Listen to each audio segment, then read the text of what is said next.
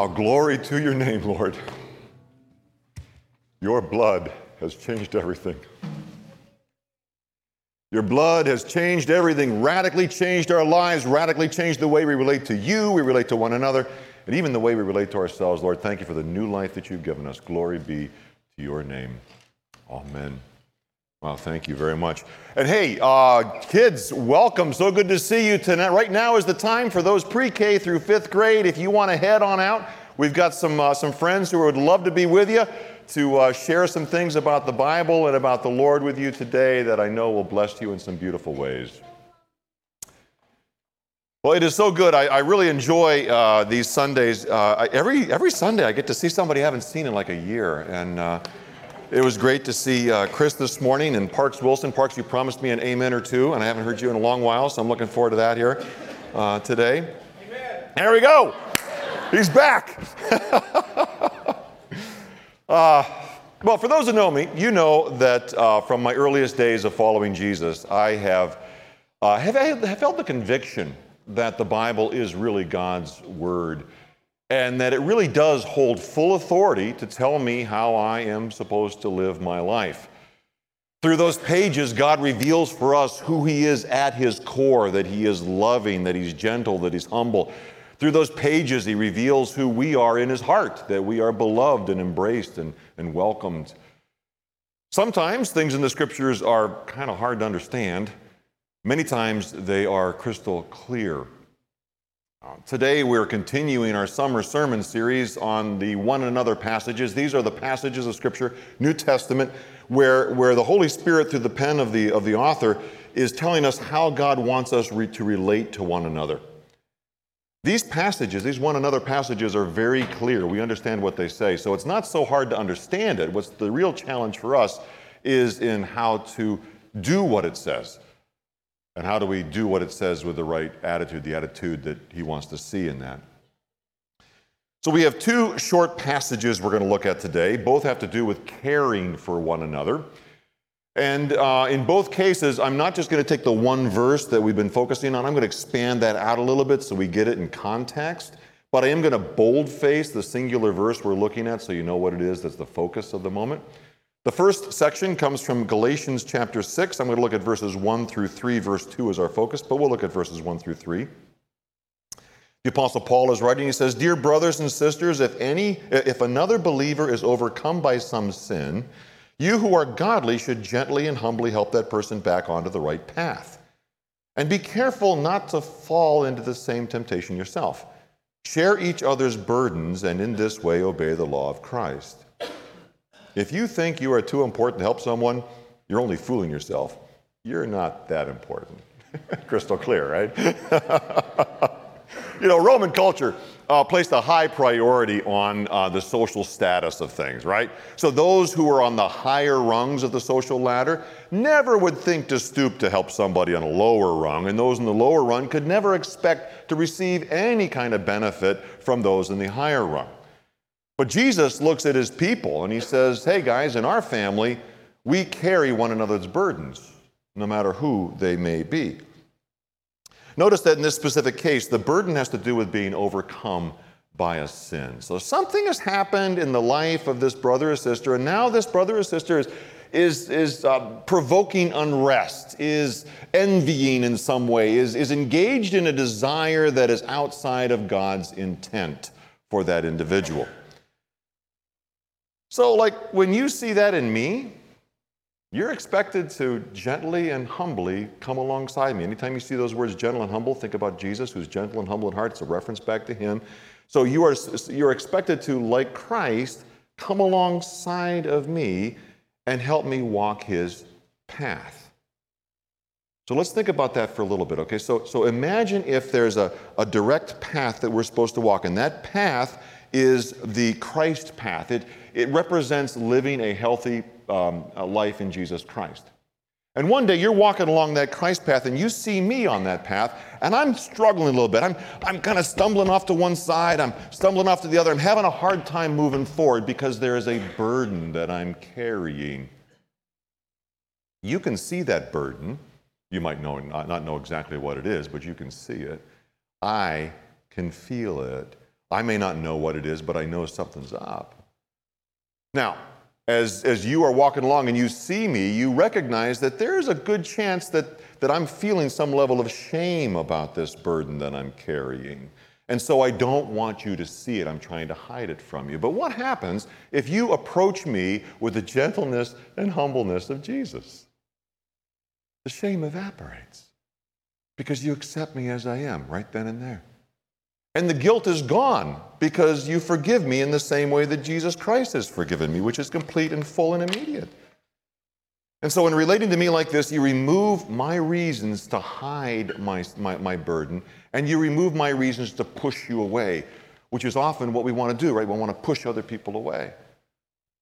That then allows you to come alongside and to help me lift up this burden, to figure out what it is, and to continue to walk the Christ path to a point of greater health. Now, the larger biblical testimony makes it clear that burdens are not just sins, okay? Anything that is added to our lives that weighs us down and keeps us from standing and walking in Christ's path is a burden that some in the body of Christ are uniquely equipped to come alongside and help you carry. I mean, think about it. Recovery from surgery, the birth of a child, COVID restrictions, moving, a season of depression, anxiety that just kind of comes in and grips you. There are moments in life where things just get to be burdensome, right? It just gets to be more than we can handle. And when that happens, the Lord has people already planned who can come alongside and to help us carry that burden. Well, there's another side to this as well, isn't there? Because not only is it clear that we're supposed to reach out and help others carry their burden, but the implied reality is I need to be willing to let you come into my life and help me. This was something I didn't learn until later in my adult life. I mean, it had been 1 month after the birth of our third child. Ann and I were still reeling under the diagnosis of what does this mean and how's this going to impact us and what's our future, what's his future and all this stuff. But the reality was it had been 1 month, right? And who needs to have more help beyond 1 month from a child's birth, right? So I'm feeling like, well, okay, we've taken enough of the body's resources in this and their time. They need to give themselves to other folks. And so I started saying no when people were offering us help. And that's when dear Tom Saxon came up to me. And with a loving intensity, he really just backed me up against a wall. And he looked me in the eye. He was just looking right up at me. He said, Rob Iman, you let the church be the church for you. And that's what did it for me. I had to let go of my pride. I can do it myself. I had to let go of my pride. And that's when I began to willingly surrender to the Lord and to allow him to bring other people alongside. See, it had been a month, so we didn't need any more help, right? Hey, friends, it's been 27 years. And there are still, by God's grace, people with gifts and resources and a heart, and they feel the Lord leading them, that surprise us and come along the way and help us with a burden that at times is too big for us to carry on our own. See, Jesus says, in our family, we act with love toward our brothers and sisters who are burdened by the weight of grief, worry, illness, sinful nature, or by anything that is too much for them to carry. Now, in just a few verses, Paul adds this interesting caveat. He says that we must each carry our own load. So we help one another carry burdens, but we must each carry our own load. There's a load that we each have as responsibility. There are things we need to be doing and be about. We can't shuttle that off to other people and expect them to help us with the load we're to carry. But when that load has a burden applied to it, that's when the church steps in. That's a great discussion for another time. But for now, just recognize God calls us to carry one another's burdens and to receive the help that others are offering. That's Galatians. Our second passage doesn't just talk about what we're supposed to do. It also lays out the motivation behind it. It'll be Ephesians chapter 4, verse 32. I'm going to expand that out and look at Ephesians 4, verse 30 through chapter 5, verse 2. It's from the New Living Translation. And do not bring sorrow to God's Holy Spirit by the way you live. Remember, he has identified you as his own, guaranteeing that you will be saved on the day of redemption. Get rid of all bitterness, rage, anger, harsh words, and slander, as well as all types of evil behavior. Instead, be kind to each other, tender-hearted, forgiving one another, just as God, through Christ, has forgiven you. Imitate God, therefore, in everything you do, because you are his dear children. Live a life filled with love, following the example of Christ. He loved us and offered himself as a sacrifice for us, a pleasing aroma to God. Interesting, isn't it? Just think with me on this. You and I can grieve the Holy Spirit. When we choose to walk a path that is not the path God has set for us, we make him sad. When we choose to respond to others with bitterness, rage, anger, harsh words, think about some of the words you read on social media. Harsh words, slander. When we choose to act in all kinds of evil behavior, we grieve the Holy Spirit.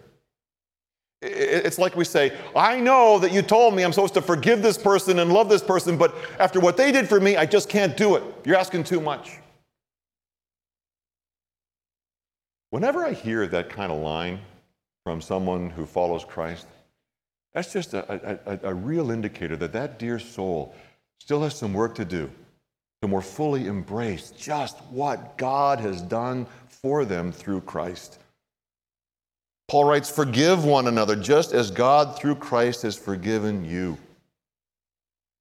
Kind of reminds me of the parable of the king and the unmerciful servant. Remember that one? Where the king had a servant, and the servant owed him, let's just say, $6 billion. It was a debt that he was unable to repay. And the servant said, but forgive me, I can't do this, it's too hard. And the king says, all right, I release you from your debt. You don't owe that to me anymore. And the servant takes off, and he's so excited, but a couple hours later, he bumps across a friend who owes him $60, and he will not forgive that debt. Christ is the merciful king who has forgiven us a debt that we could never hope to repay. When we recognize the full impact of what Jesus has done for us, it radically transforms the way that we relate to God, the way we relate to one another, and even the way we relate to ourselves. Now, this is where the attitude comes in, right? Because we know that we're called to be kind to one another. It's very clear. And so we like to do that. We are kind to each other. We carry another's burdens. We open doors. We smile. We're polite to them. We're kind to them. But look at what follows it. Kind and tender-hearted. Kind and compassionate. Because God is not just interested in changing what we do. He's interested in changing why we do it.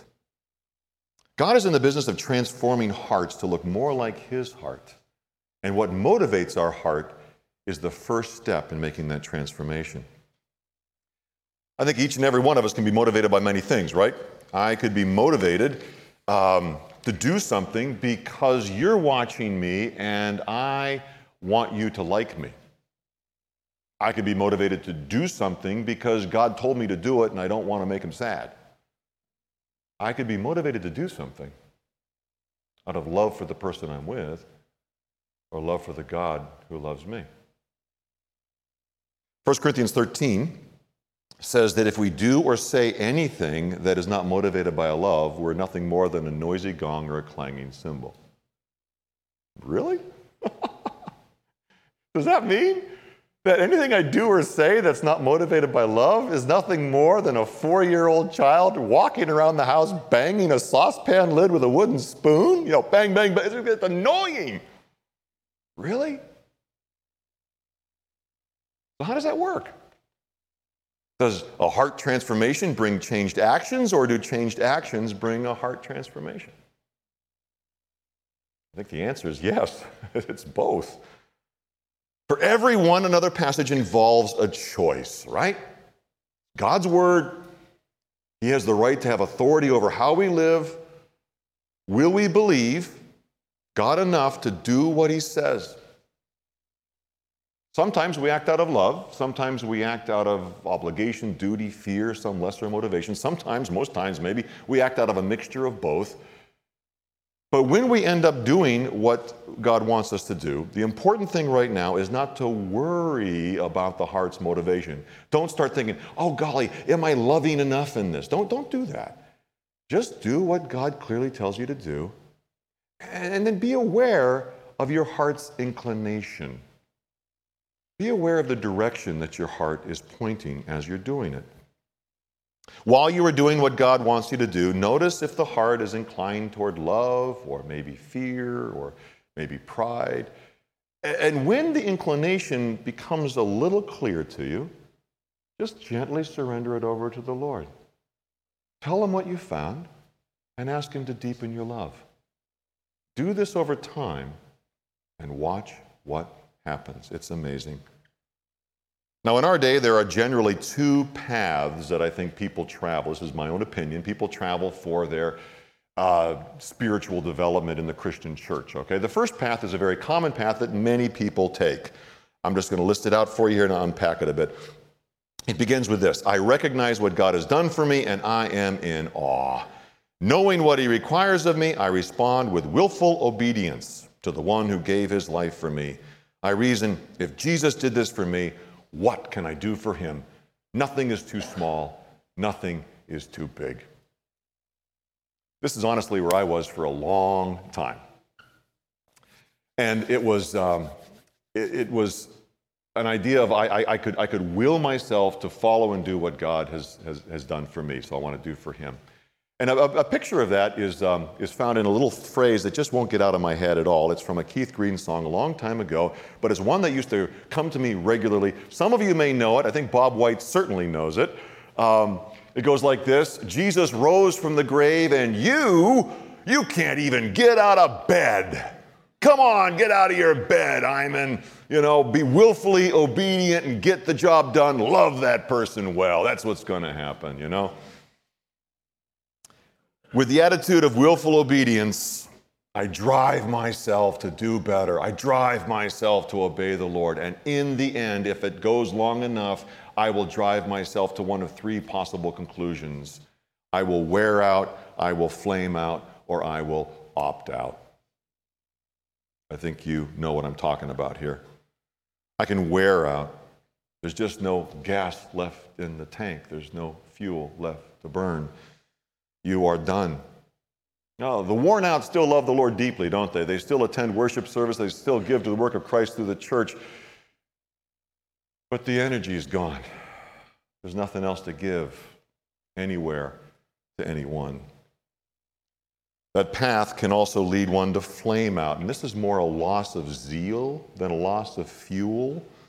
It's often seen when a passion for Christ is replaced by a new flame, as they give the fuel they have in their life to something different, a desire that is actually distracting from what Christ has called them to, because it's just felt like this is just not working for me. So they apply their fuel to burn a different kind of flame. And finally, this path can also lead some to opt out, sadly. After years of trying to follow Jesus, these dear souls conclude that really maybe God's promises aren't true, and that maybe they need to look for a different worldview, a different path that they can walk. That is a common path for many in our culture.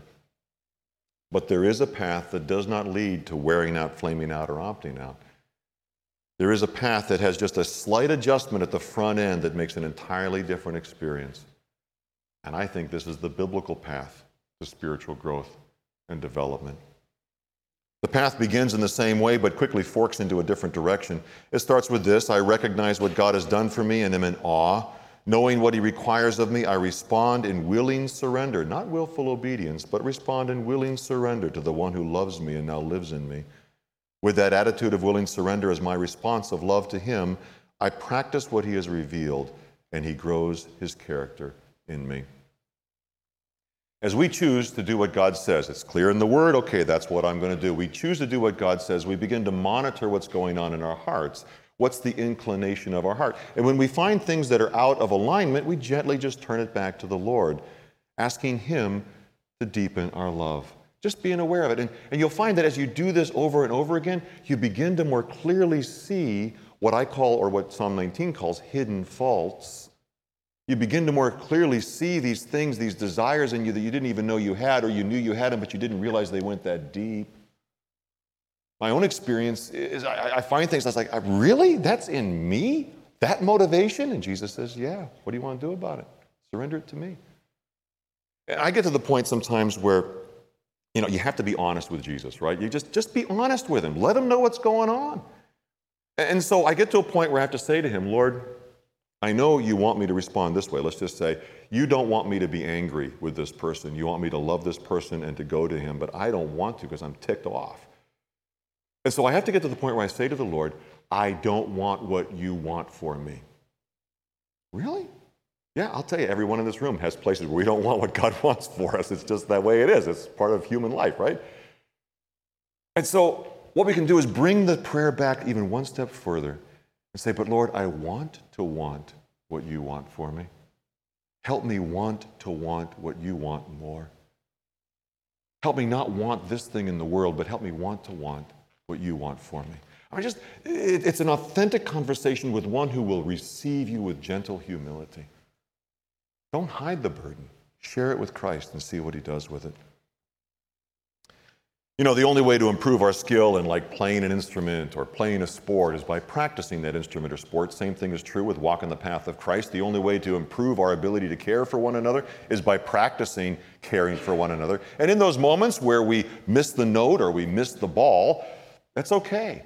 Take that moment to the Lord, confess it to him, ask him to receive it and to help you grow in that area. And in this way, God's Spirit does not just change our actions, he transforms our hearts and grows us up into love. So what practical things can we do to help carry each other's burdens and to help be kind and compassionate to each other? Well, the list is just too big to make because every one of us has different gifts, skills, and abilities, right? You can apply a caring attitude and a caring, compassionate action in somebody's life in ways I can't do. But here are some practical things that every one of us can do. Prayer is a great place to start. Through prayer, we can help someone else carry their burden. And what's fascinating about prayer is, as I spend time praying for you, it inclines my heart toward you. It deepens my love for you, and it deepens my love for the one to whom I am praying. The great first step is just to pray for one another. Is somebody mourning? Go weep with them. Is someone sick? Go visit them. Is someone burdened by a struggle that is just too great for them to bear?